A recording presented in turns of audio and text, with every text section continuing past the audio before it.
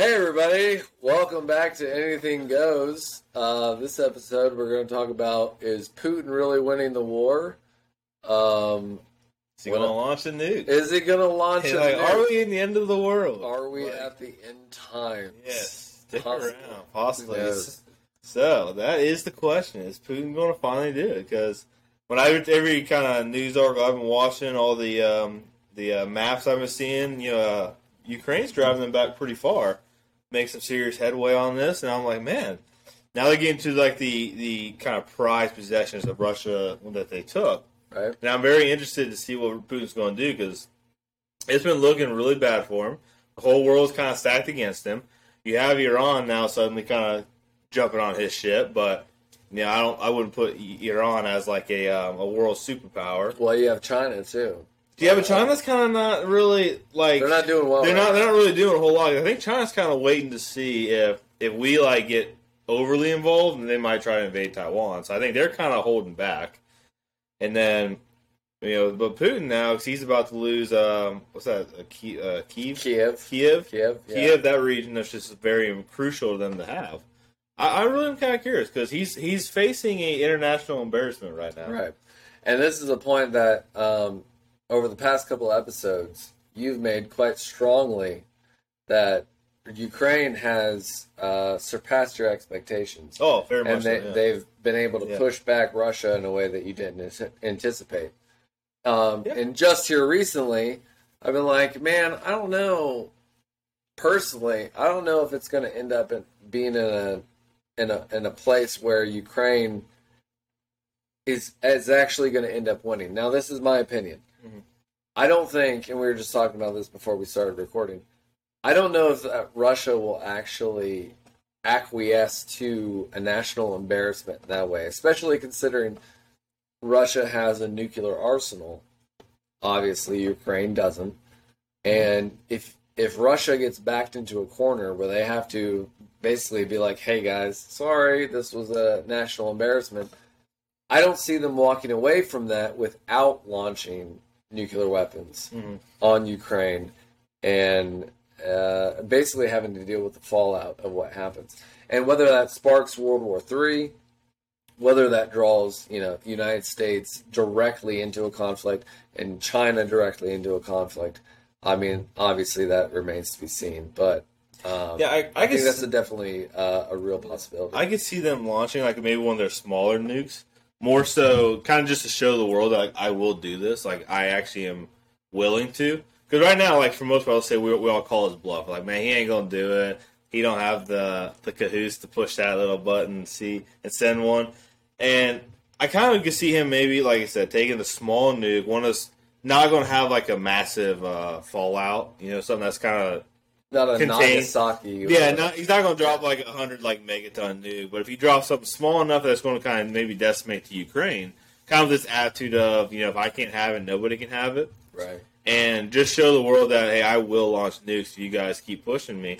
And if he kind of goes down that rabbit trail, then there's this kind of show of force, I guess, in a way that will at least put the world on edge. Because I don't know of anyone who really wants World War III.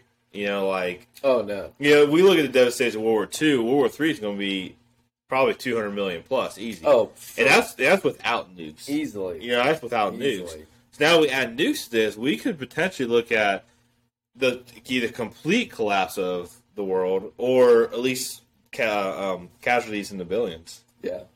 Yeah, I agree completely. Especially as you see, like we talked about a little bit earlier, like China, Iran, Russia, they all seem to be like coalescing around a conglomerate.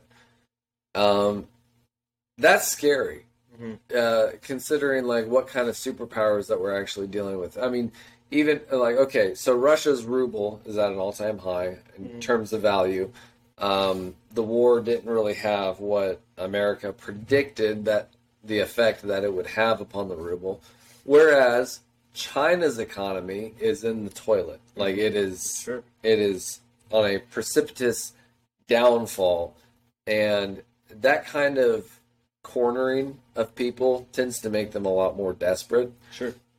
And then we see like there's a whole bunch of stuff right now happening with especially women in Iran. I don't know if if you saw much of that, like with wearing the hijab, and so there was recently a woman who was detained by the police for not wearing her hijab, and then they said, "Oh, she fell down a bunch of stairs." They beat her to death. Yeah, they beat her to death. Yeah. Like she died, and they were like, "Oh no, she was fine." And then they beat the crap out of her, and now she's dead. So there's this heightened tension, which is all amazing across the world. Which is amazing in that regard because it's now also threatening the religious hierarchy that Iran has.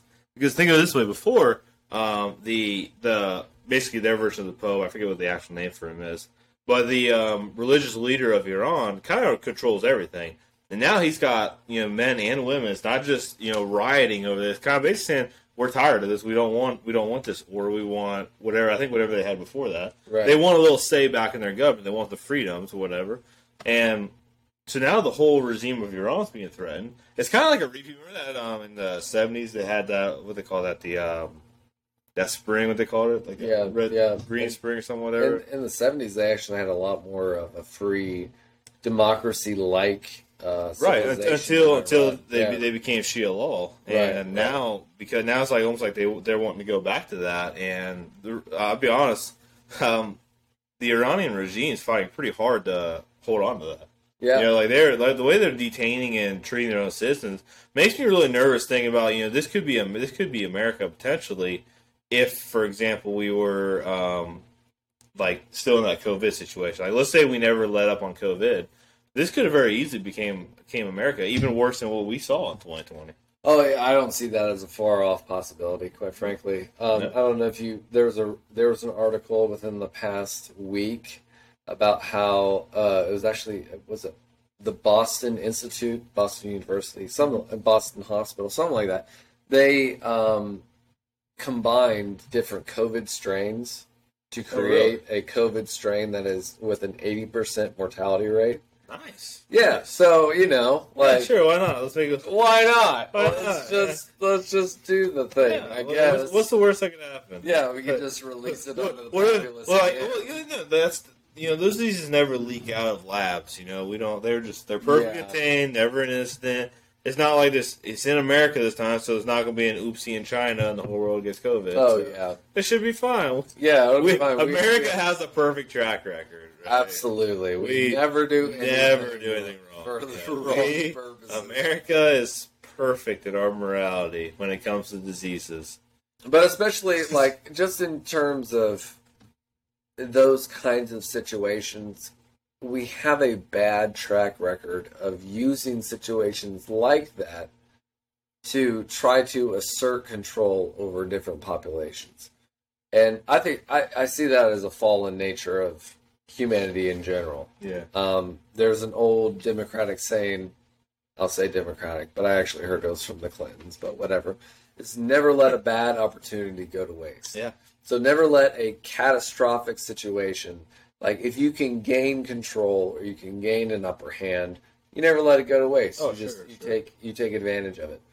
And in essence, that seems to be like the go-to for most people in general anyway.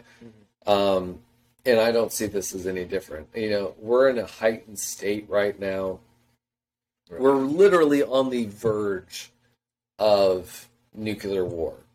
We're on the verge of one of could be the most catastrophic wars to have ever taken place on the face of the planet, just by the nature of how many different people have nuclear arms and how willing they are to use them. I mean, Russia, even if they're not in a position to, let's say, win the ground war, they're in a position to be desperate enough to use the nuclear arms that they have to send a message that they're not to be trifled with. And even if that's the death throes of this war or of this conflict, that's something to be, taken into consideration. It is a huge risk. Oh, sure. I mean, just a couple of nuclear bombs dropped on Ukraine. Even, I don't know if you remember this, there was a couple years ago that Putin released an infomercial kind of thing where he showed a video of their intercontinental ballistic missile capabilities. And it showed that they were like, oh, hey, we can basically send this missile over to Florida and there's no problem. And it can like touch down. Mm-hmm. They even used Florida in their advertisement. They were like, oh, you'll never be able to catch this thing and it'll explode and it'll explode on your mainland. Like, Russia, are not in a position to just lay down and let everything happen. Oh, like, let them be beat. Especially not by Zelensky, not by Ukraine, not with NATO on their borders. You also know what's funny? Barely have to start the stream before you can do it the other way.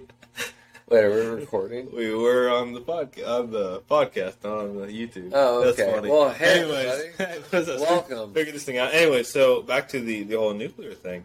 I was kind of wondering, do you think there's anyone who just has this, like, kind of, I just want to see him do it. Let's see what happens. Just kind of like, push the button, Putin. Like, one of those, like, let's just end the world. I think you would be surprised. I think it's more people than you. They won't admit it because to admit something like that, everyone's like, oh my gosh, he's a monster. But it's like, let's be real, man. I think there's more people who's like, push the button. Yeah. Let's see what happens. Like, call his bluff. Yeah. It's like, in Batman, when Alfred's telling Batman that story about how, some men just want to see the world burn. Yeah. Like that. Yeah, people like, let's be real. That's very accurate. There are people out there just kind of like, push the button. I would almost say most people now. Like, most people have, like, we were talking about this before we started to air this. It's like, it almost feels like most people have been primed to be like, oh, zombie apocalypse? Oh, like, end of the world? Oh, survival type situations? Like, I'm down for that. Let's give it a go. Let's see what we can do. And it's just so strange to me because most people have no concept of the tower of toothpicks that they actually exist upon. Oh, absolutely. Like the sewage, the electricity, the construction, like everything that they actually are living their comfortable lives on. Yeah. And they're like, oh, this is just life. Like, no, you're living in a miracle. You're living in a bona fide miracle of your times. You're lucky to be living within the time that you are because, hell, even 100 years ago, you wouldn't even be anything close to the level of comfort that you are now. Well, let's be real too. Most people nowadays don't know how to farm or hunt either. Oh god. So let's be honest. If we took away modern civilization, you had to suddenly backtrack 200 years. And I say, hey, you gotta go out and hunt and trap for food. You gotta learn how to farm, do anything like that. Most people don't know how to do that. Like, I'm kind of very fortunate. In fact, my father-in-law is a farmer, so I can just run to his house like, hey, show me how to do this efficiently. Right. So really at that point, we'd have to go back to how it used to be with communities would form and people would have to suddenly, it's not just me and my family and that's it. Now we got to pull our entire community together and say, hey, we all need to work together to make this work. Otherwise we're all going to starve. Right. And that's the thing too. We would have to go back to a point where you're not eating 3 meals a day. Like, that's actually a pretty, I think, modern kind of concept. Oh, absolutely. If we go 200 years ago, at least everything I've read, it was, you might eat once or twice a day. People might go a couple of days without eating. That wasn't, like, uncommon. Whereas now, if someone skips a meal here in America, it's like, everyone freaks like, oh my gosh, I've only eaten once today, and it's now dinner time. And it's just like, dude, in other parts of the world, that is still common. Even the porch size here in America is unbelievably large compared to other parts of the world. More common to actually eat a meal every 2.5 to 3 days. Yeah, and that's why you can see why they were 5'2", and people like to kind of. I just recently looked at this league. It's pretty cool. Remember how people that we think as we kind of evolve over time, people have just gotten naturally taller like this. They've actually found that wasn't the case. They have a chart I showed from it was 1029 or whatever. So I think this was around the Northern European or the European people. They were average height was 5'8", 5'9", which is the average height today. And what they noticed is it then became this thing because food became more scarce. Oh, right. So as they went through cycles where, let's say, things were good and they had a lot of food, people became much taller. As they went through hard times and people had to eat less food, they became naturally shorter. So in reality, the height people are starting to reach to now is because everyone is actually well fed as kids, and they're able to actually grow into the heights that maybe we should be at all. So in reality, the kind of data from that chart, and I don't remember what the name of that chart was, we've actually not gotten taller as a society. We probably always have been about the same height. It's just people have more nutrients now. They can actually reach their full heights. They have more accessibility towards like nutrition and protein and all that whatnot, so they can grow to be right. So if you were 5'2" and 1,300, in reality, you might have had the genetics become 5'10", 5'8", something like that. But because of lack of food, and I think that's probably pretty common. We go back and look at really poor areas of the world. People think, oh, these people they're shorter. I'm like, well, no, actually, you put them in America, they might become the same height we are. It's just, lack of food, lack of being malnourished as children, they tend to become shorter. So we're at such a point in society where, like, food has become such an accessible thing. Nutrition has become such an accessible thing. And we're on the brink of let's call it a cataclysmic collision. Sure. As far as like countries vying for power, and we're really at the fulcrum of the meeting of these the power dynamics, where my question would be, it really feels like you're at the precipice. Like society is like, well, we've advanced so far, and now we're at the precipice of a war, and a war that could potentially be the end of all wars, be the end of all countries and society in general, if like nuclear bombs were really to take off as we fear that they could be. One of my questions is, okay, so have people always felt this way about wars in general? So, for instance, like, I'm sure at every generation you have the precipice of technology, something that is like new and developed, and people are like, "Oh my God, it's so powerful! Like, we could be at the end of everything that we know." So, are we at that place, or are we truly at a place where we could say, "Oh my God, this could truly be the end of the planet and society as we know it"? Does that make sense? Yeah, I don't know, because you heard that one conspiracy theory once where it said, I'm playing with this mic, so I'm just curious about stuff. But yeah, it was like we were like society's collapsed before. Oh yeah, and then we've kind of like rose from the ashes and then collapsed again. Like you reach a certain kind of I believe that, like a certain like pinnacle of society, and then it just collapses again. Like we can only get so far, type thing. I'm not 100% sure I even agree with that.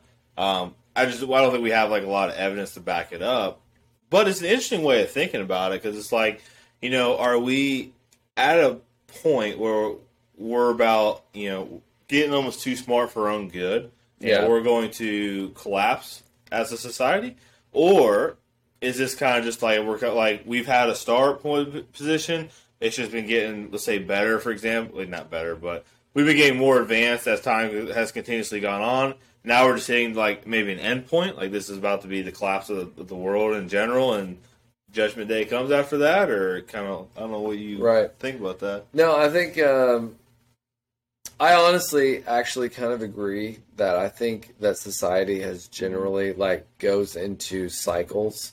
Sure. I think that's where the mythology of like Atlantis comes from, or obviously Rome entered the same kind of situation. Mm-hmm. Where it seems to be, especially like you see in our society now, like this confusion about like gender ideology or sexual orientations. I mean, you can see that in like the story of Sodom and Gomorrah, where it seems to be a cycle that humans go through when they don't have these existential thoughts of like survivability, where they're like, oh, I'm not thinking about my next meal. It's almost like they create problems that exist out of nothing.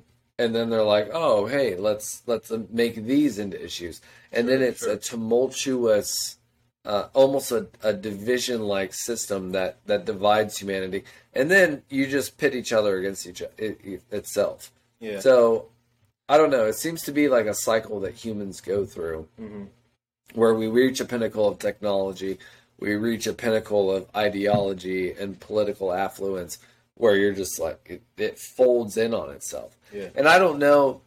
I used to think that it was just like a maybe a default of human thinking, but now as I get older, I really do think that it's a removal of the cornerstone of religious thinking. Yeah, I think that there has to be a cornerstone of something that is greater and more beyond yourself that you relate to morally and intellectually. So you can't think that you are the all-knowing, all-powerful idea on knowledge and morality. There has to be something beyond you that keeps you aspiring to something greater. Because if you think that you are you replace that religious affluence with something that is mortal, let's say. Okay. Well, then your moral and your knowledge limits are very limited. Sure. Then you that's the end, and then anything that you say can be moral or righteous. Well, it could be anything that you say it is. Right. And then it becomes by nature corrupt. So I think that. And I think that's one of the reasons that it's the spiritual scripts, especially the Bible, have existed throughout a long space of time, because there's something that is inherently human within them, that within the human experience, within a righteous morality that keeps people on, for lack of a better terminology, the straight and narrow path. Sure. Keeps them within a boundary where they exist most optimally. If that makes any sense. Sure. Yeah, I think it's I generally I okay, so I wouldn't want to confuse the collapse of society with the collapse of the human race type thing. Like what some people kind of insinuate with us rising from the ashes. When society collapses, we tend to lose a lot of information, a lot of knowledge. Let's take Rome for example. Once Rome collapsed, they started the Dark Ages, and people like to cause that with, this is what happened last time religion was in charge, which wasn't true at all, because the Romans were very religious people themselves too. The issue is when Rome collapsed and all the libraries were burned, people were slaughtered. Within a couple of generations, people didn't have teachers. Now no one knows how to read or write anymore. Now we're back to square one with kind of trying to reteach ourselves how to live basic lives, because these people are so focused now more on survival than they are about poetry and stuff like that, or all the wisdom literature that we see. And we see a lot of times the wisdom literature when civilization's at the peaks. For example, if we look at the book of Proverbs in the Bible, a lot of it was written by Solomon. It was written by others, but Solomon is credited to a lot of them. Well, Solomon was at the golden age of Israel back at that time. This was after King David. They were at peace his whole reign. They were the most wealthy nation all around. Solomon was the wisest person there in the whole area. So everything about them, he was at the golden age of Israel. So yeah, he had all this time to write this wisdom literature and to write this, write some songs, stuff like that we still read today and get great value from. We'll be able to sit there and think and put that kind of time and effort into finding out, okay, what is wise? What is the way to go? What should I look for in a wife? This is the stuff that we get from the book of Proverbs, and that's the stuff that we find in our poets who kept, a lot of times before even reading history, they're telling poetry, telling stories. This is when we have time to do that stuff. But if I'm so busy trying to figure out, what am I going to eat next? How am I going to, find clothes? I'm not really thinking about this stuff. Right. So my thoughts are totally different. So the rest of that kind of dies out to history, whereas if society's at its peak, we can pass on information.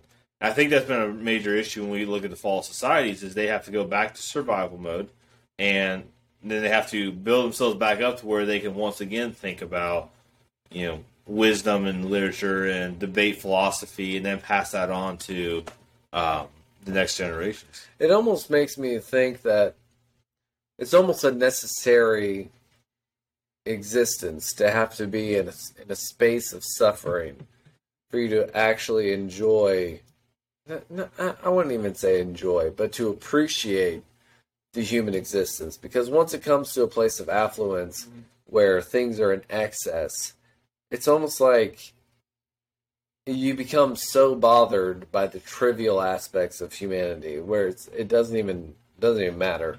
And then we just begin a gradual, slow degradation of what actually makes us human. Like, I mean, everybody knows, like, you meet somebody that's spoiled or has like an excess of material goods, and you're like, oh, this person is not a real human, doesn't understand what it's like to have to suffer, doesn't understand empathy towards another person who doesn't have as much as they do. And you can feel that off of them.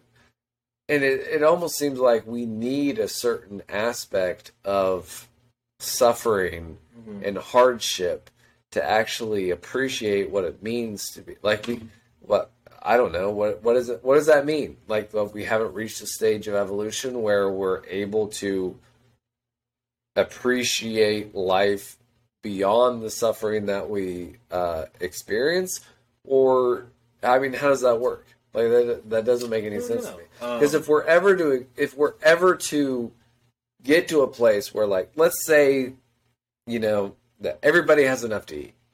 Let's say that everybody, if money is still a thing, and we still have to use money to pay for goods and services and that kind of thing, everybody's got enough money. Everybody's got enough to eat. Everybody has enough entertainment. Where do we go from there? What does that that's mean? when we start debating what gender is, and exactly my point. That's when you almost start creating. You find something to give you meaning in life. Like, look, if you're someone, for example, who reject anything spiritual, right? So you don't believe in God, you don't believe in a high power, you don't believe in any of that stuff. If you don't have any struggle or anything to fight for in your life, then your life essentially feels meaningless. If I just go to work and I play video games, or I go to work and I try to do this, if I don't have anything to focus my energy into, then people tend to feel like their life's kind of meaningless. And so therefore I was thinking, why we have so many people who become activists for, I don't mean to be rude, but sometimes kind of stupid things, because they got to have something to direct their attention to feel like I'm making a difference, in this world.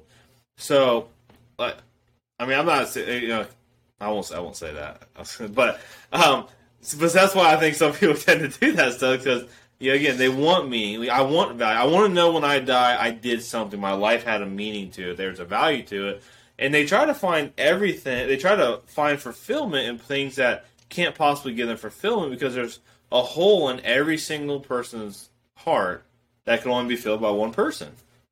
And that's Jesus Christ, guys. Hey, coming full circle. Gotta get that. But no, there's a whole, there's value. That's why I think everyone should read the Bible. Even if you're an atheist, if any, read it from a historical and a wisdom standpoint. Like the book of Proverbs, you can read that and find value in that for just your general day-to-day life, even if you don't want to believe in Christ, right? So, you got to find value in something in your life. And I think again, people can just say, well, you just find value in your relationship with the Lord. I say, yes. And I have faith that that's going to produce something eternal. Now, if you don't want to believe that, you want to find your own thing, fine. But, we're going with this, but... No, well, there was one thing that I was going to say earlier. You say, you find value in your relationship with God, and basically, once we reach a certain level of comfort, that it becomes a very, I don't know how to say, introcentric, like a self-centric kind of philosophy where they start looking for problems within themselves, which comes up with, like, the gender, the sexual orientation, like, all this stuff. So they're like, oh, we don't have to worry about food. We don't have to worry about shelter. We don't have to worry about X, Y, and Z. Now we're going to worry about, like, the orientation of our bodies and, our personal identity and things like that. Something really fun about that? When you said, I thought of something. I think a lot of people, it's actually easier to try to change society than it is to look inside and change something about myself. Oh, absolutely. Because for me, self-evaluation, or not for me, in general, self-evaluation is very difficult, because I have to admit I'm flawed. I'm not perfect. There's something in me that needs work and needs perfected. Whereas it's much easier for me to say, you know what, I'm not the problem. Society's the problem. Therefore, let me go and change something about society rather than change something about me. So it's like, I want to change society to make it a better place for me. And a lot of these situations, I do believe, people trying. Now that there's not injustice in society, yes, there are definitely things we can do to be better as a society and stuff like that. But for some people, it's just, if I can point out everything's wrong with whatever, pick anything. We have a lot of options nowadays. You know, if you just agree with whatever I want to have, or agree with how I identify about something, no matter how ridiculous it may or may not sound, then the world will be a better place. When in reality, no, you're trying to fill something within myself that really is an imperfection in my own heart that I don't want to address. But in reality, by addressing that's when you're really going to find true freedom. Because now society doesn't matter what society is doing, because I have an internal peace that's only going to come through self-evaluation and reflection with God. Yeah. Yeah. Yeah. Yeah. And to that point, I think a lot of people try to blame societies, like, for instance, humans are not perfect in any scope of the imagination. And like, I oftentimes, not to take this into like an economical place, but I oftentimes hear people talk about how, like, oh, capitalism did this and did this and did this. It's like, do you know where we were before capitalism was a thing? We were in a horrible place. Monarchies. And bartering and all this. Long live the Queen. Like, one of the greatest institutions to, not to say that there are not problems with capitalism, because there can be. There's crony capitalism, there's lobbyism, there's people who like take invested interest into certain companies and don't let them fail as political movements and whatnot. Like, there's obviously problems. Like GMC. But, yeah, GMC. Like, lobbyism is a huge problem with capitalism. Mm-hmm. But that is like, almost a political arm of capitalism. It's what's called crony capitalism, because it's not true free market capitalism. But, again, I don't know economically where this situation arose, but it just irritates the crap out of me every time I hear somebody be like, oh, well, capitalism. It's like, do you know where you would be without capitalism? You wouldn't have even a fraction of the things that you now hold for granted without capitalism. Or they say we need to try socialism, because here's the thing. So socialism on paper looks great. Oh, it looks great. In practicality, horrible. Yeah. Like, anyone who's even remotely read a history book and knows about the 20th century in Eastern Europe would know that it's like, no, it's terrible. You know, like, how many millions of people died from socialism? Over 100. And their response would be, well, it wasn't tried right. We would do it the proper way, or we would try it this way. They say that every time. And here's something, it amazes me the level of arrogance that a person like that would say that would hold, because that's going to say, well, first off, do you believe that the human heart's different between us versus them? Like, here we have a utopia, but they failed because they weren't as morally righteous as we are. Like, you don't think if I give complete and utter power to a small group of people, that wouldn't corrupt them? Think about completely? this. You know? Think about this. An imperfect socialism has killed over 100 million people in the course of human history. Way more than that. Imperfect capitalism has lifted the poverty level by over 20% within a decade, year over year, than any other economic policy. So it's like, what would you rather have? Yeah, great. It looks great on paper, but also humans aren't numbers. Humans aren't pieces of paper that you can just write out, this is what's going to happen, and this is what's...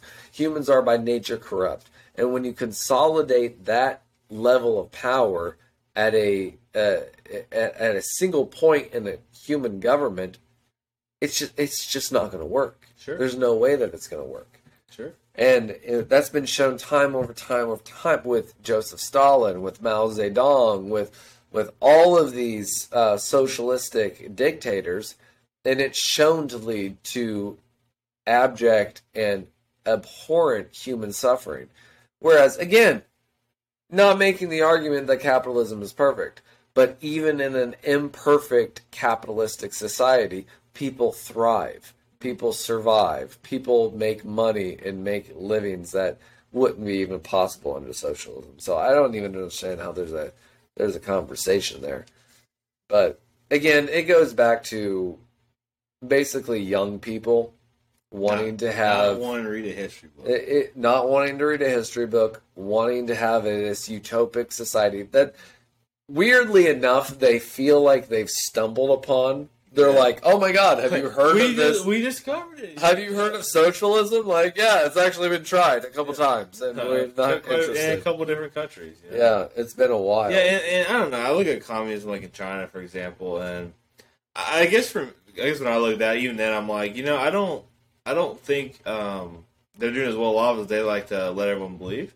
No, their economic system is crumbling. I'm not going to sneeze on you, I promise. Oh, God. Do you have to sneeze? Oh, all right. Hey, everybody. Jesus. I'll be right back. It's clicking, and it's like, hey, well, I didn't expect this to be a thing, but now this is the solo Aaron show. Welcome to the thing we got horses behind us. I've tried to get Derek to change these banners, but he seems that it's such kind of a nostalgic thing. So anyway, give me your thoughts in the comments, and let's talk about this, because quite frankly, I don't think, and I may be wrong, but I don't think that Russia is on its way out. I really don't. I think that if anything, they're biding their time. They're waiting for Zelensky to come to the negotiation table. I think the UK and the US have adamantly tried to dissuade Ukraine from going to the negotiation table, just simply because they don't care about Ukraine. They quite frankly don't care what happens to the Ukrainian people, because they want NATO to be on the border of Russia, and they don't care if an entire country is sacrificed to that purpose. I don't think that Putin is in a place where he really cares what's going to happen. Again, to the Ukraine, I think he cares about the Ukrainian people. I think he cares about them more than we do. Like, I can't remember the last time I heard a story where I was like, oh yeah, like, I don't care. I simply don't. Especially considering that the Ukrainian people have basically been taken over by a neo-Nazi Azov battalion. Oh, hey. Derek. Welcome. All that time in the Marine Corps came and give me something. Well, I'll tell you what, sitting up this close to the camera, I almost feel like we're. Man, we should get some kind of like boom, so I could actually hey, ladies. No, we should do something so we can hold it up here. Yeah, you get that one. Hold it down like this. Yeah. Like, hey, welcome. Where'd you go? What'd you go do? Oh, I wanted to go. Did you have to sneeze? I did. I didn't want to like do it like over here, like on you, and I was just like, let me just. Then you had to go to the bathroom, didn't you? I did. Yeah, you did. I was like, you know what? While I'm already getting out of his way, let me just take care of business. Well, I kind of circled back, and I was talking about Putin and the Azov battalions in Ukraine. Basically, the far right Nazi overtake of Ukraine back in like 2000 something, 2014. That's what it was. I wanted to say 2008. I don't know why. Yeah, 2014 is the first when they took the Crimea. Yeah, they took Crimea, and then they overthrew the government and instituted basically a far-right Nazi regime in Ukraine. Oh, yeah. And I was just saying, basically, like, I don't think, again, just to take it back to where we kind of started this conversation, I really don't think that Putin is going to acquiesce. I don't think that he's going to back down. I think at the very least... No. At the very most, really. I think that his final death throes for the whole thing will be, well, let's just fire off a couple nukes and see how they respond to that. Because there have been multiple attempts to get the Ukraine to a negotiation table where they come down and they say, hey, we just want this part. We want to annex this portion of Ukraine. We want to make sure that NATO doesn't come this close to us. And quite frankly, the UK and the US have been adamant against that. They say, no, not a single inch. We're not going to do this, and we're going to stay in war. So, I don't know. It's kind of funny, because I remember listening to, actually, of all things, it was Tristan Tate, who said this, because he said they were actually kind of on the boards, and they said the Ukrainians coming across Romania were actually mad at the United States, saying, like, we instigated this, because we kept pushing. Right. Finally, Putin just thought, you know what, I got to do something. And I was like, that's really interesting take. We sit there and we think about it, like, okay, if we, for example, kept taking pushing NATO close to his border, did he finally just decide, I want to invade because we have like in America has like kind of pushed it on him? But then the better question, why would he invade Ukraine though? So to me, I'm kind of like, well, he's already shown previously that he wanted to rebuild the Soviet Union. He wanted to take back parts of the Ukraine, which he did, which was Crimea. Right. So I don't know if I 100%. I'm not saying that the Ukrainians aren't wrong in like their belief of that, but I was saying on the flip side, I do think Putin has always had ambitions to want to restore the former Soviet Union. Right. And I just think it's kind of failing massively for him. I think that's where we part ways. I don't necessarily think that he's losing. I think in the ground war he may be losing, but I don't think. I think, quite honestly, I think he's been restrained. Hey, kitty. I think he's been restrained in quite a bit of what he's been doing, because I don't think he's.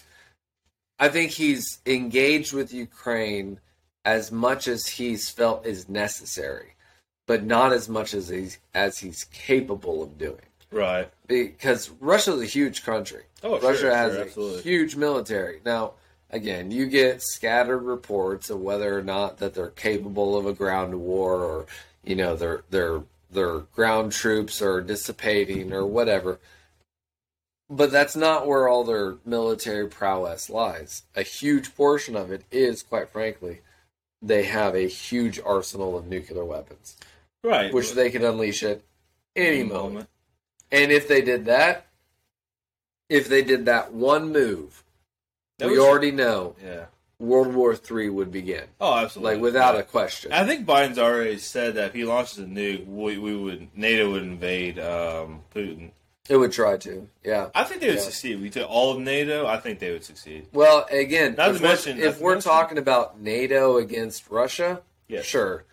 But not if we're talking about an alliance between Russia, China, Iran, North Korea, like all these countries that have a similar outlook and ideology. I still actually believe in. You think that it would be that easy of a switch? I'm not saying easy. I think we'd win though. I think it'd be an incredibly bloody fight. Don't get me wrong. I would hope that we would win. I believe South Korea could take North Korea. I think South Korea could. I think, because you remember, I would take Australia, India. I think India is the key factor. If India goes on our side, say on NATO's side, I think Australia, Japan, and India can take care of China. However, India's kind of stayed somewhat neutral because they're kind of close with Russia. Right. Yeah, they get a lot of stuff from Russia. A big trade union. Yeah, so they've been kind of somewhat neutral. So it would be very interesting to see what they would do, because I think if India sided with China and Russia, now we'd have actually, I think, a major problem. That'd be much more difficult fight on our hands. Well, I'm not going to lie. The way that Australia acted during the entire pandemic, I'm not entirely sure that they would end up on our side either. I don't know. I'm not sure. It would depend on how the is it a prime minister over there? I don't know, man. I don't pay too much attention to Australia. You know what? Whatever happens outside of the United States, it's like, whatever. I know that the UK is looking for a prime minister right now, because it seems like they can't find one that will actually stay and be their prime minister. Mm-hmm. I'll be honest. In terms of looking at politics outside of like world politics, whatever, I'm far more focused on what's happening like inside the church in other countries, like how are they being treated, than I am like what is the political climate in Australia? Because I'm like that doesn't affect me. However, as a believer, as a Christian, how other Christians are treated does affect me because we are all part of one body. So to me, that is actually far more important. Like for example, which by the way, they're treated way better in America than they are anywhere else. Where would they be treated better? As believers? As Christians? Yeah, you know what? That's probably fair. I mean, you probably have America and you probably have the UK. I did treat all right in Russia, actually. Well, actually, that was like the third option. I was like, you know what, Russia's probably there's no Russia's good. They got an orthodoxy over there. But there's quite a few countries where like Putin says he's Christian. He says that he's Christian. I don't know. I don't know if he is or not, but he says he is. So that remains to be seen. You know, one thing that I've always had a question about Romania. When I heard Romania is like 99% Christian or something. Oh, really? Very heavy Christian. Wow. That's just something I heard. I haven't looked too much into that, but Romania might be a better one. You know, I've always wondered about is like they say that the victors write the history books. Yep. And then one thing that I think has become more and more evident, especially within like the last 10 years of understanding how the media works and how they can twist the narrative to make basically the mass populace behind an idea, really, really, really makes me wonder about how much of the history that we've been taught is true. How much of it is actually accurate. And I think it's accurate in terms of the events that happened. Like, these two sides went to war, they fought, this was the winner.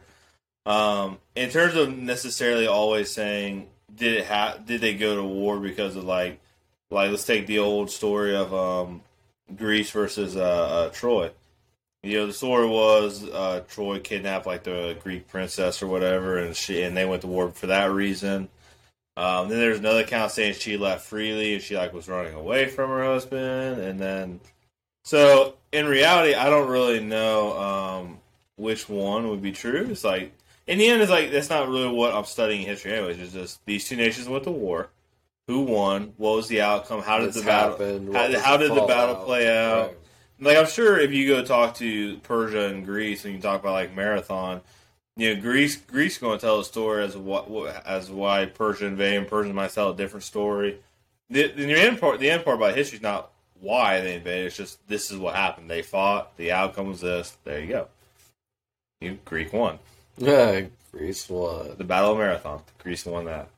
That was the whole, what was that? The horse. No, that was the Troy story. Trojan horse. Oh, was that? Yeah, that was the Troy account. Yeah, I need to do more reading up on that. Yeah, no, the Battle of Marathon was just poor because that guy wanted to run back from the battlefield to tell the citizens of Athens who won the fight, and it was 26.2 miles back to the city. Okay. And he got back there and yelled that we were victory and dropped dead. And that's why a marathon's 26.2 miles. Because why do they used to run naked though? I don't know. Because Greece used to like worship the human body, so they used to say, at least from what I read, they would run naked so that barren women would run out and touch the genitals of the Olympians in the hopes of becoming fertile and bearing children. That's interesting. Yeah, isn't it? Weird. Yeah, I was thinking just because, at least based off the sculptures, these dudes were unbelievably shredded and jacked and just impressive to look at. So maybe they were just like, this was like the show for everyone. And they used to think that the bigger the male member, the dumber the brain. So really? That's why, really small David and there were different sculptures where they had really small male genitalia. Interesting. Because it was to denote the fact that they were so wise that's where most of their energy went to, was thinking rather than producing a large male member. So they would often depict their enemies actually and looking like ogre-esque with large. So it's kind of show they were dumb. To show that they were stupid. So if you're a guy with a small feel, Good. Just use that. Say that's because I am very wise and intelligent. Yeah. It's more about the motion of the ocean than the size of the boat. Oh man. What's a couple other things that have happened recently? Well, we talked about the end of the world. Like, that was the thing. I have a cat, by the way. Yeah, say hi, kitty. Say hi, kitty. Hi there, kitty. This is the kitty cat. That's one of them. That's one of them. Oh, yeah, she is. Looks, she's not happy. Oh no, there she goes. So yeah, that's an interesting topic. Is like, okay, for instance, I'm sure there have been many times in human history that people have said, "Oh, well, this is the end of the world. Yeah, quite a bit. This is the end of human civilization." So, let me ask you first off. There's a song about that. Remember, it's the end of the world as we know it. Remember that song? It's the end of the world as we know it. Yeah, there's a whole song about that. So, let me ask you first off.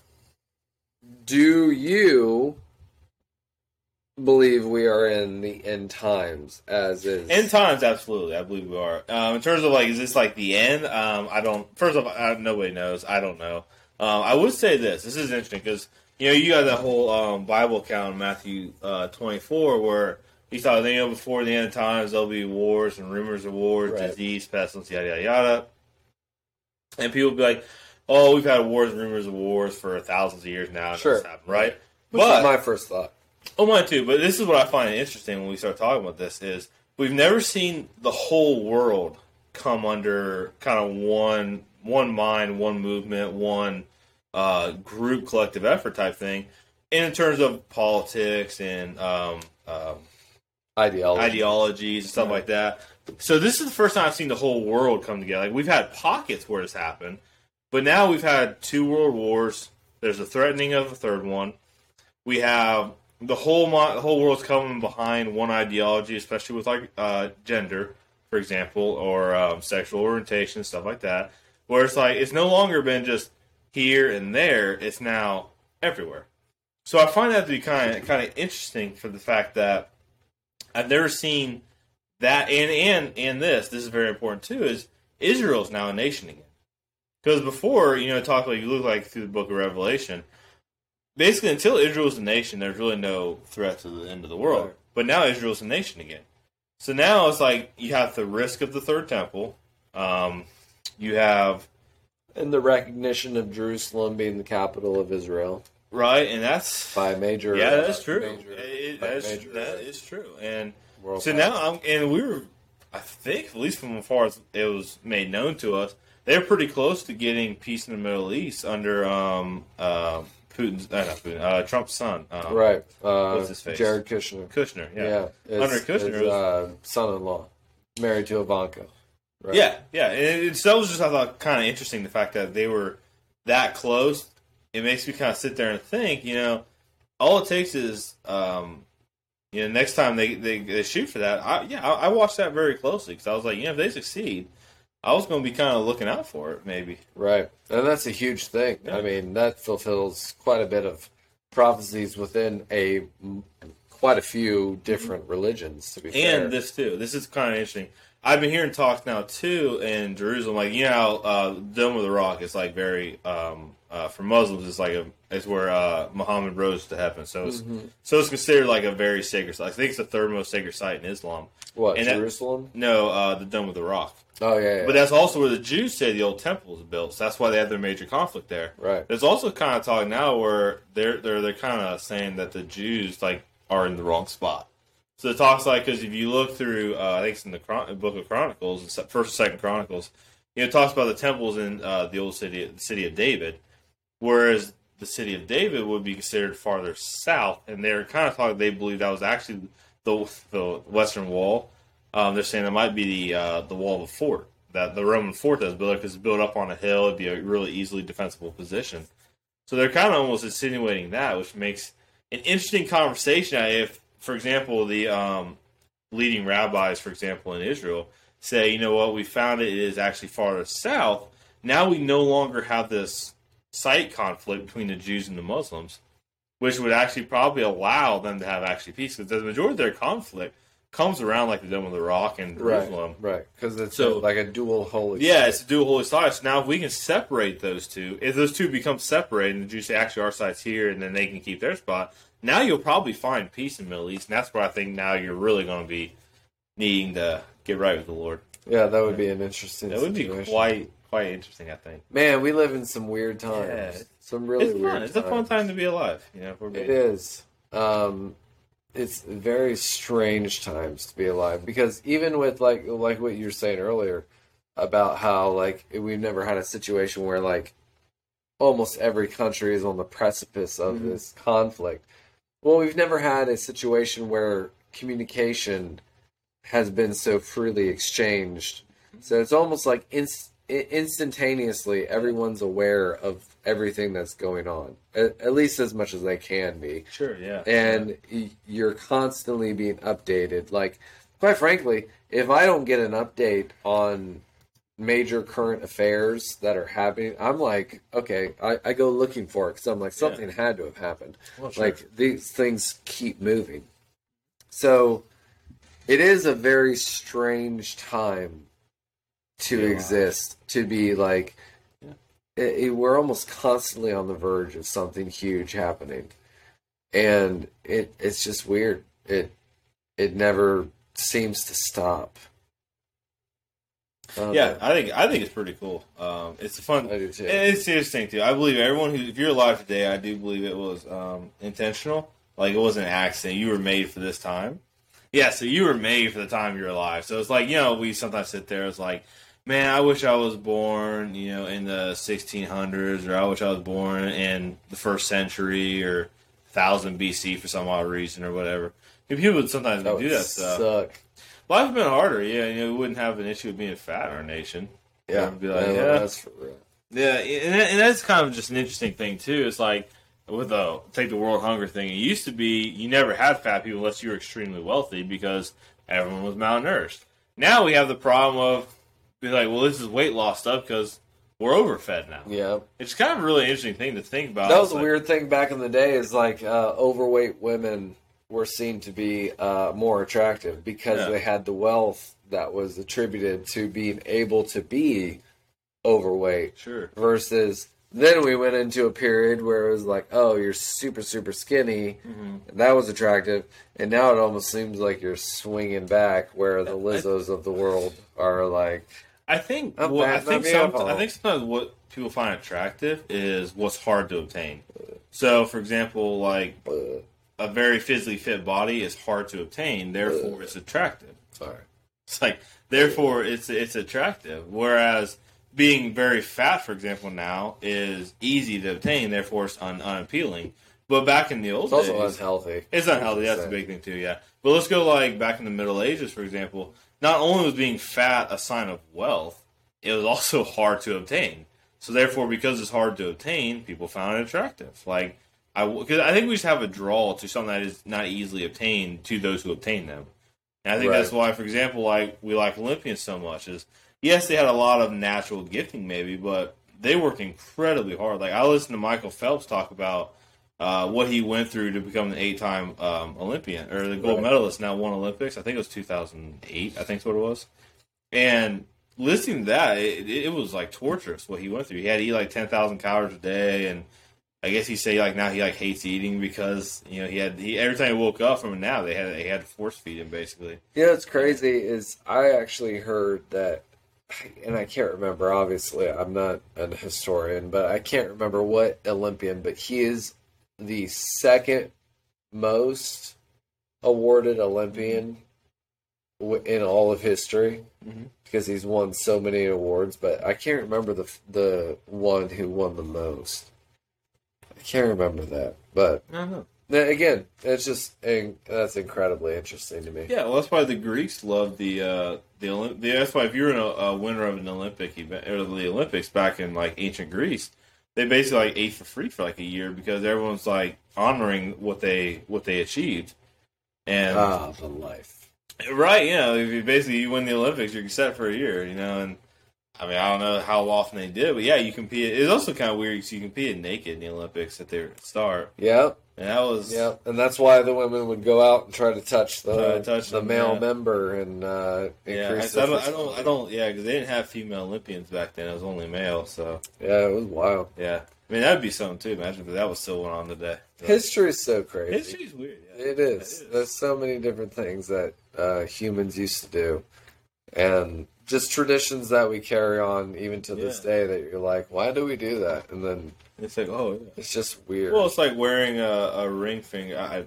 My wife's gonna kill me for not wearing the ring, but yeah, I know. Oh my gosh. Anyways, all of the ladies in our comment section. Yeah, he's taken. Oh no. Anyways, they wore it on the ring finger of your left hand. They thought that vein went to the heart, and it was supposed to be like a real romantic symbol.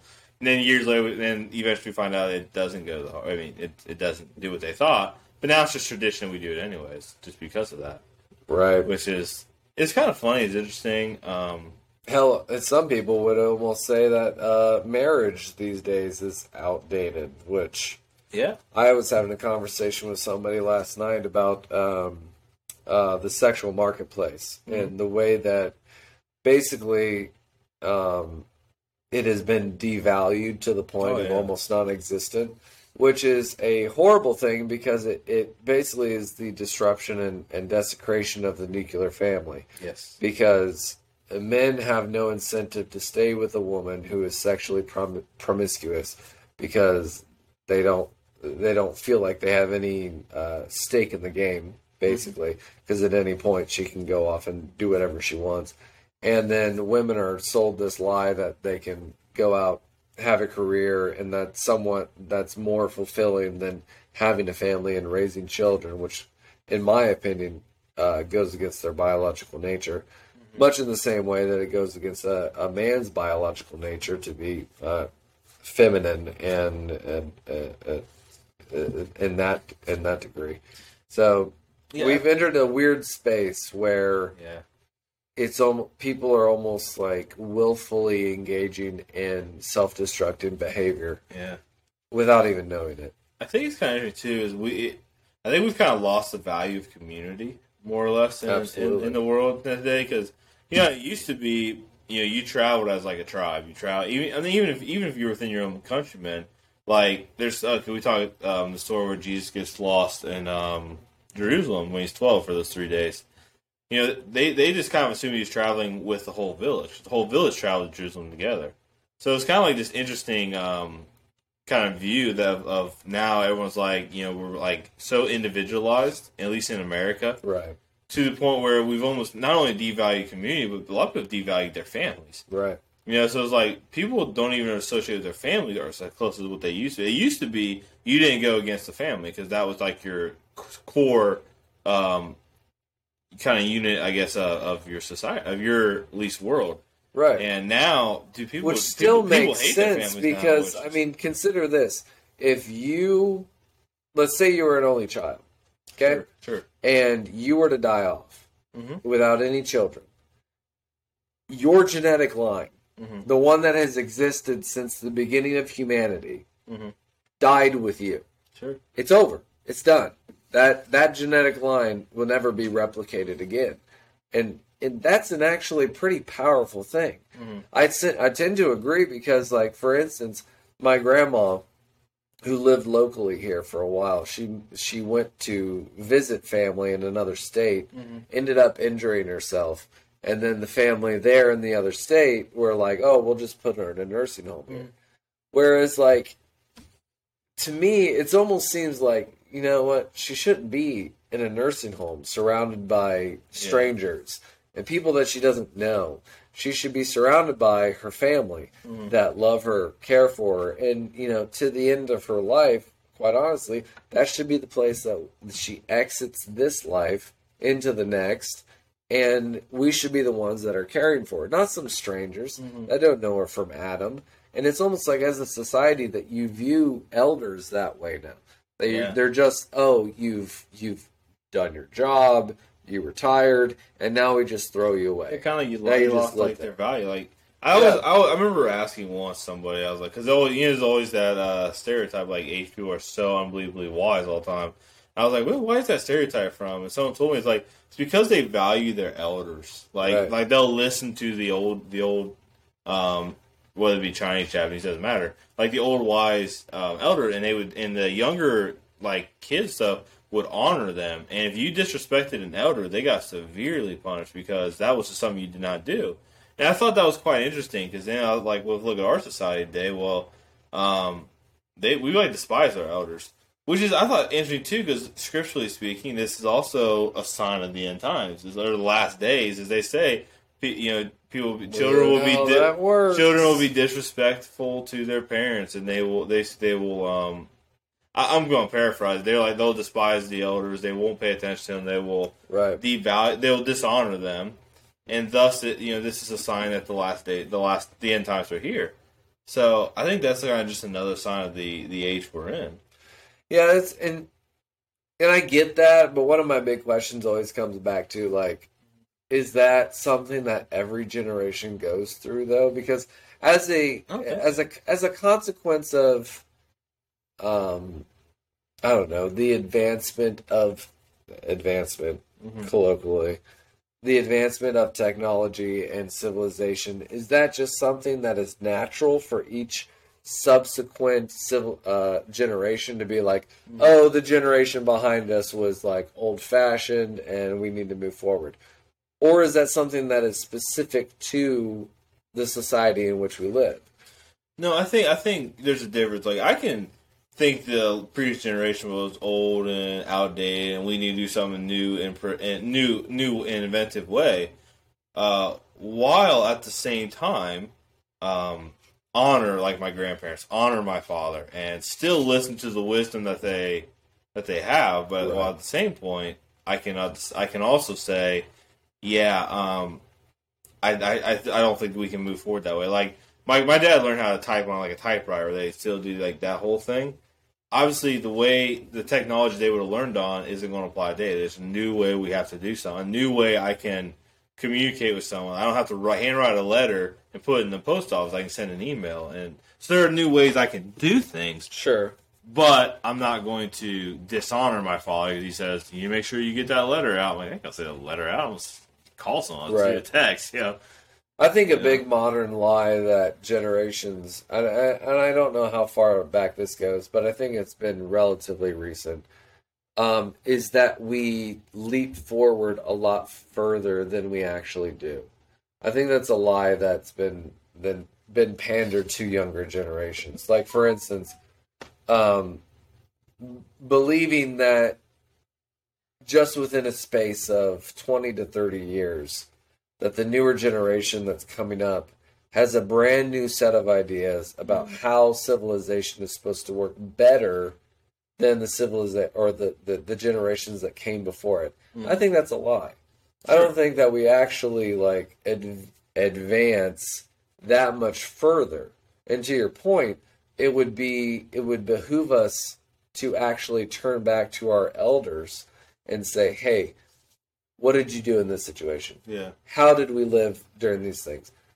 What would be the best way to react to these types of situations?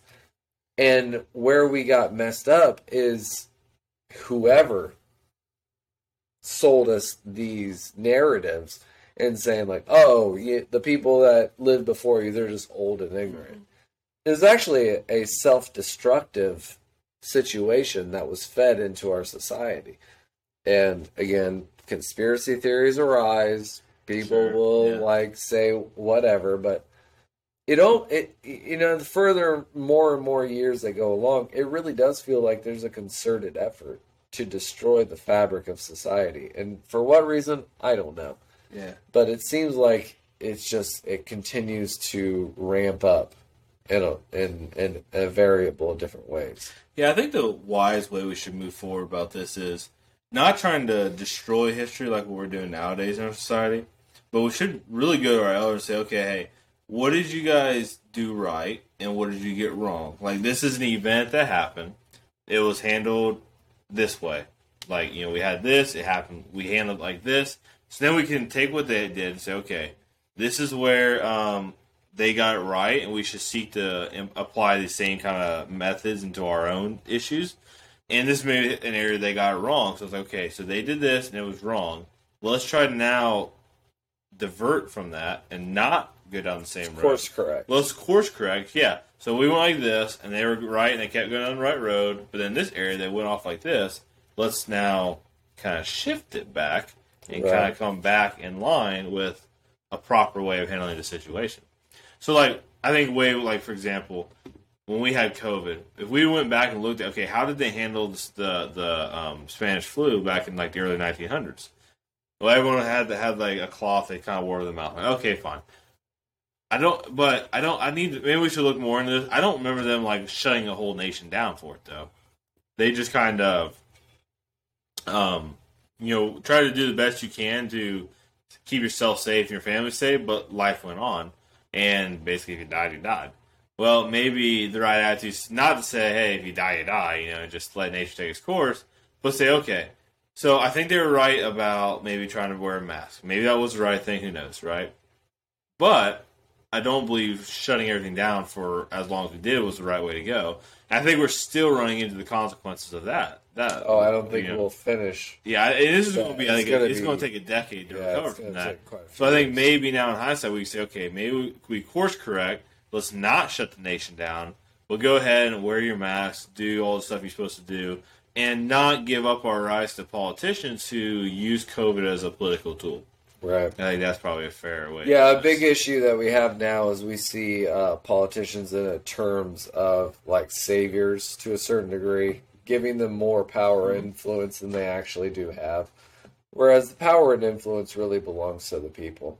Like, what we decide as groups really has the most influence and power, because you give individual people that much power and influence, it's easily corruptible. Oh, yeah. Absolute power corrupts absolutely every single time, and it's, quite frankly, it's a waste of time, resources, and energy to think that someone's going to be your savior and to do everything that you think that they're going to do. They're just not. And that was actually a big complaint I had with how people treated Trump.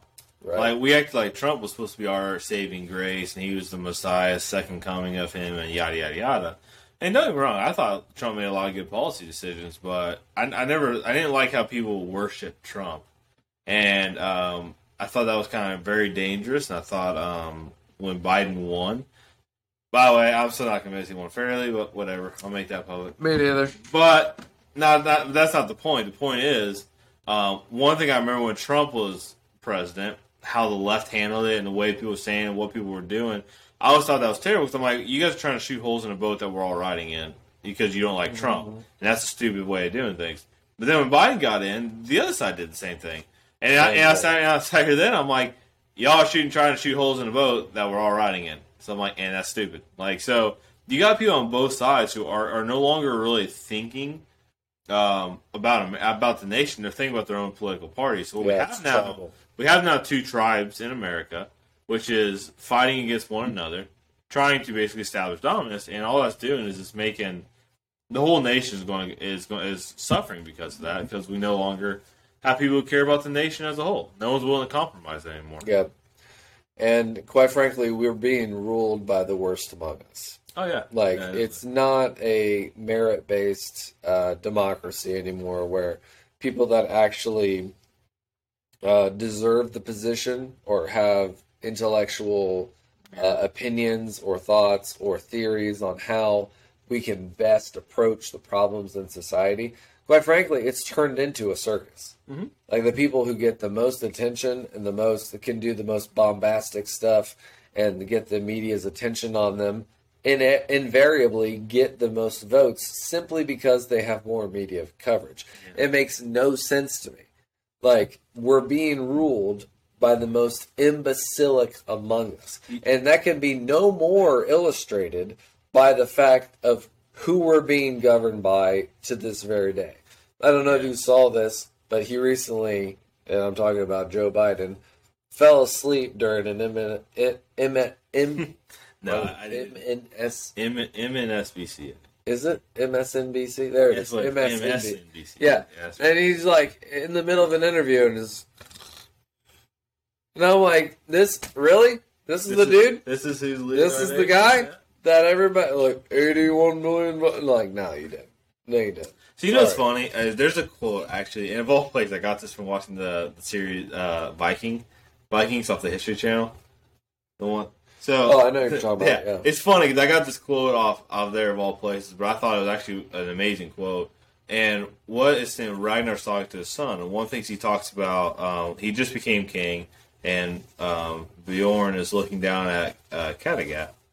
And he basically says, like, what do you see? And he says, power. And Ragnar's response to him is, power attracts the worst and corrupts the best. Yeah. And I thought about that, and I was like, that's really fair, because those who desire power the most, which I think the majority of our politicians are in it just because they wanted the power that came with it. Not saying they're not desiring to do good things for America, but I think when you run into people like, and this is on both sides of the aisle, but someone like Nancy Pelosi, who's been in office for over 50 years, and she's just unwilling. Mitch McConnell's another one. People who are like 80 years old, and they will be in office till they die because they don't want to give up that power that they got. Yeah, and it's not about doing something right. It's about it's their career now. Yeah, it's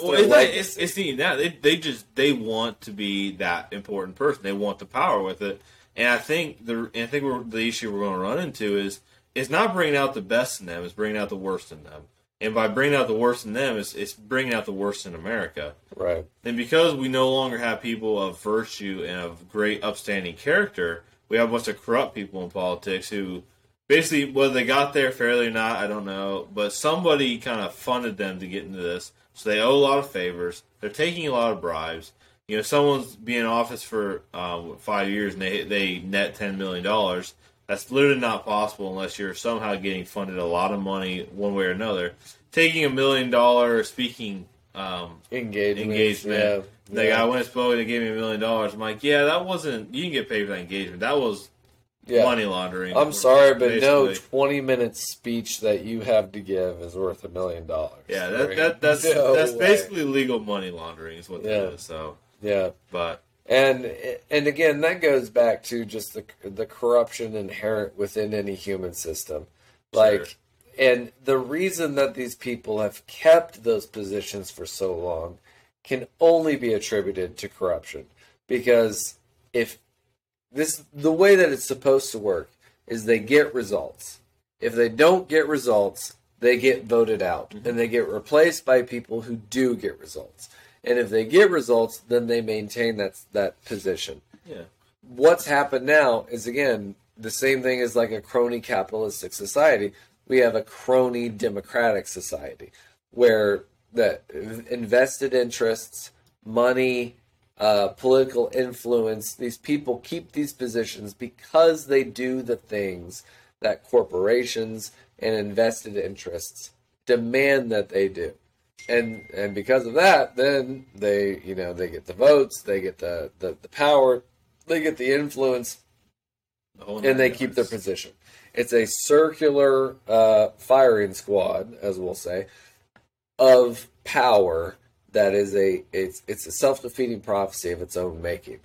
It continues to do the most despicable thing it's a cancer on our society.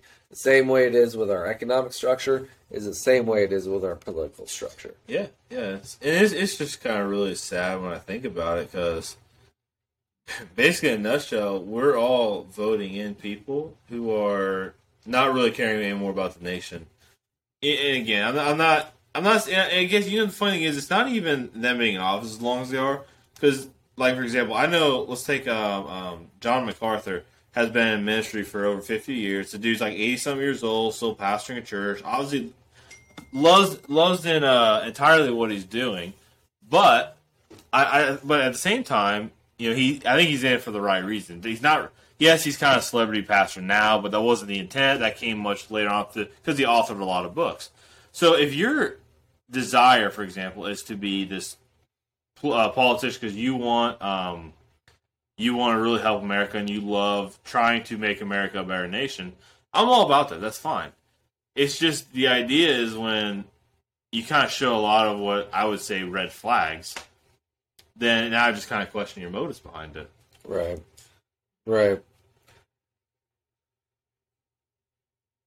Well, This was the message the wife sent. She said, it looks blurry. I don't know. Is she watching us? I don't know. I don't know. Is she? Because we got shout out to Sarah Shout out to Jane. my wife. Apparently, the Sex Fine Pro chat. I don't know where that came from.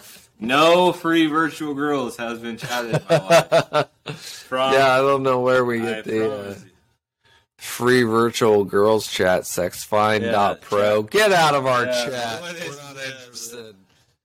Do we look like we need that? Said it looks blurry. Like, I don't know, sweetheart. I don't think it's blurry. I don't know enough about this stuff to really know anything, no. Anyways. Is she watching us live right now? I don't know. Honey, if you're watching us live, put something in the chat just so we have something other than Sex Fine Pro in here.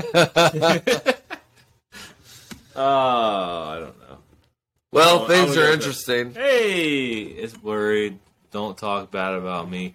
Honey, I love you with my whole heart. I would never talk bad about you. Derek loves you, Sarah Jane. Oh.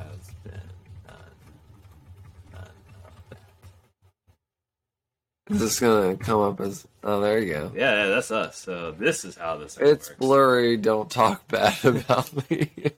I don't know what to tell you about the blurriness, though. That is... Hey, that's your new... Yeah, well, I love it. We're into this. Hey, we're figuring it out. Like, we only have the most important person in the world watching anyway, so what does it matter? Yeah. Yeah. Your wife. My wife. My beautiful wife. Someday, maybe mine. Not my wife. It's someday maybe mine other than yours. I didn't mean it. It's like... not ours. Derek, no. We are not sharing. No, I meant otherwise. What is wrong with you? What other? I was like, what's that? Honey, you know. Did it sound like that? Sorry, I didn't. I don't know. Maybe it's just me. I don't know. I'll have to play with this the camera. If it's blurry, I apologize. Maybe we'll have to get our photographer here to get an actual camera so it looks better. Yeah, I'll get a HDMI cord. Yes, it absolutely sounded like that. Ha! Sorry, I didn't mean that. Sorry. I meant someday also my wife, who is separate from Sarah Jean and not the same person at all. Now it just sounded even more conspicuous. Oh, she should have came to this chat earlier. It's more fun with her being in here.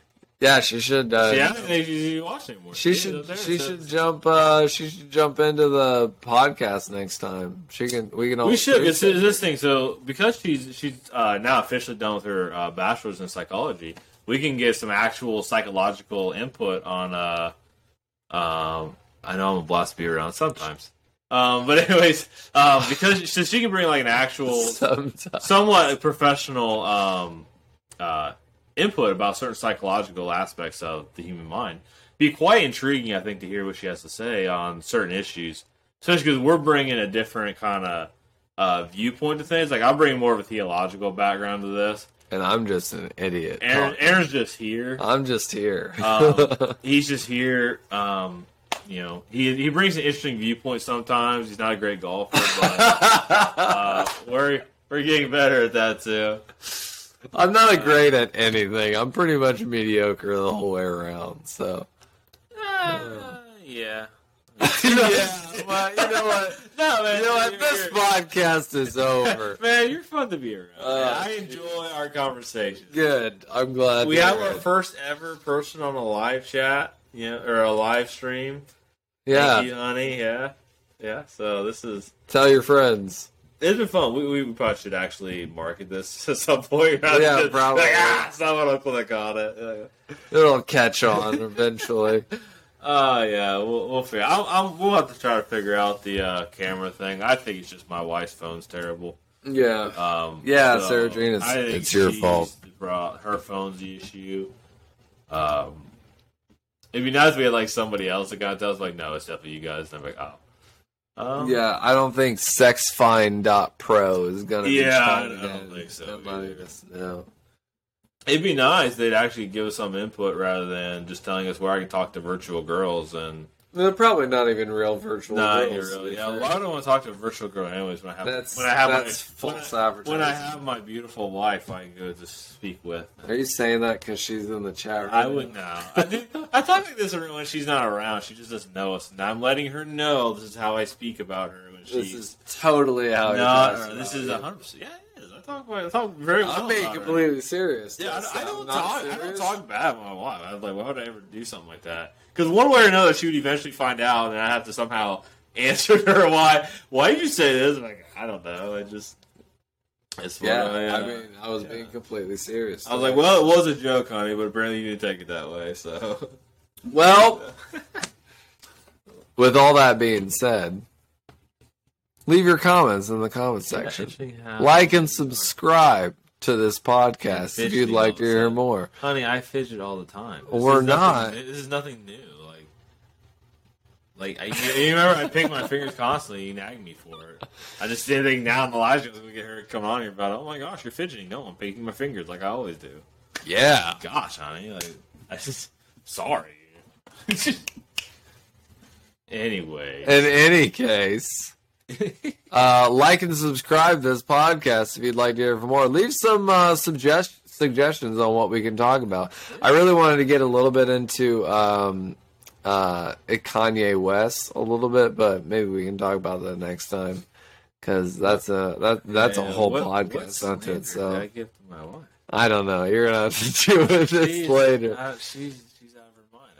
I don't know. Maybe that was the slander she's talking about. I didn't slander her in any way. I was like, gosh. Nothing but good things. This has been Aaron and Derek. Yeah, nice to see you all again. Yeah. We've had a little hiatus here because our schedules wouldn't line up, and Aaron was not wanting to be here. So I was being lazy. He's being lazy. What can do? So it's okay. I work a job, so you guys need to like and subscribe so that we can just do this, and I won't have to. And I've been lazy on my other channel too. I haven't put out a video. I was going to do like 3 or 4. Oh, really? Yeah, I've been very lazy. That's been on me. I need to get on that. So I apologize. I don't know who this Sarah Jean girl is in the comments section, but accusing me of slandering her. Maybe you should ask for her number. I should do that. Yeah. All right, everybody. All right, nice seeing y'all again. We'll talk to you soon. Bye. Oh, that's great. Maybe we gotta exit out. No, okay, no. Stop.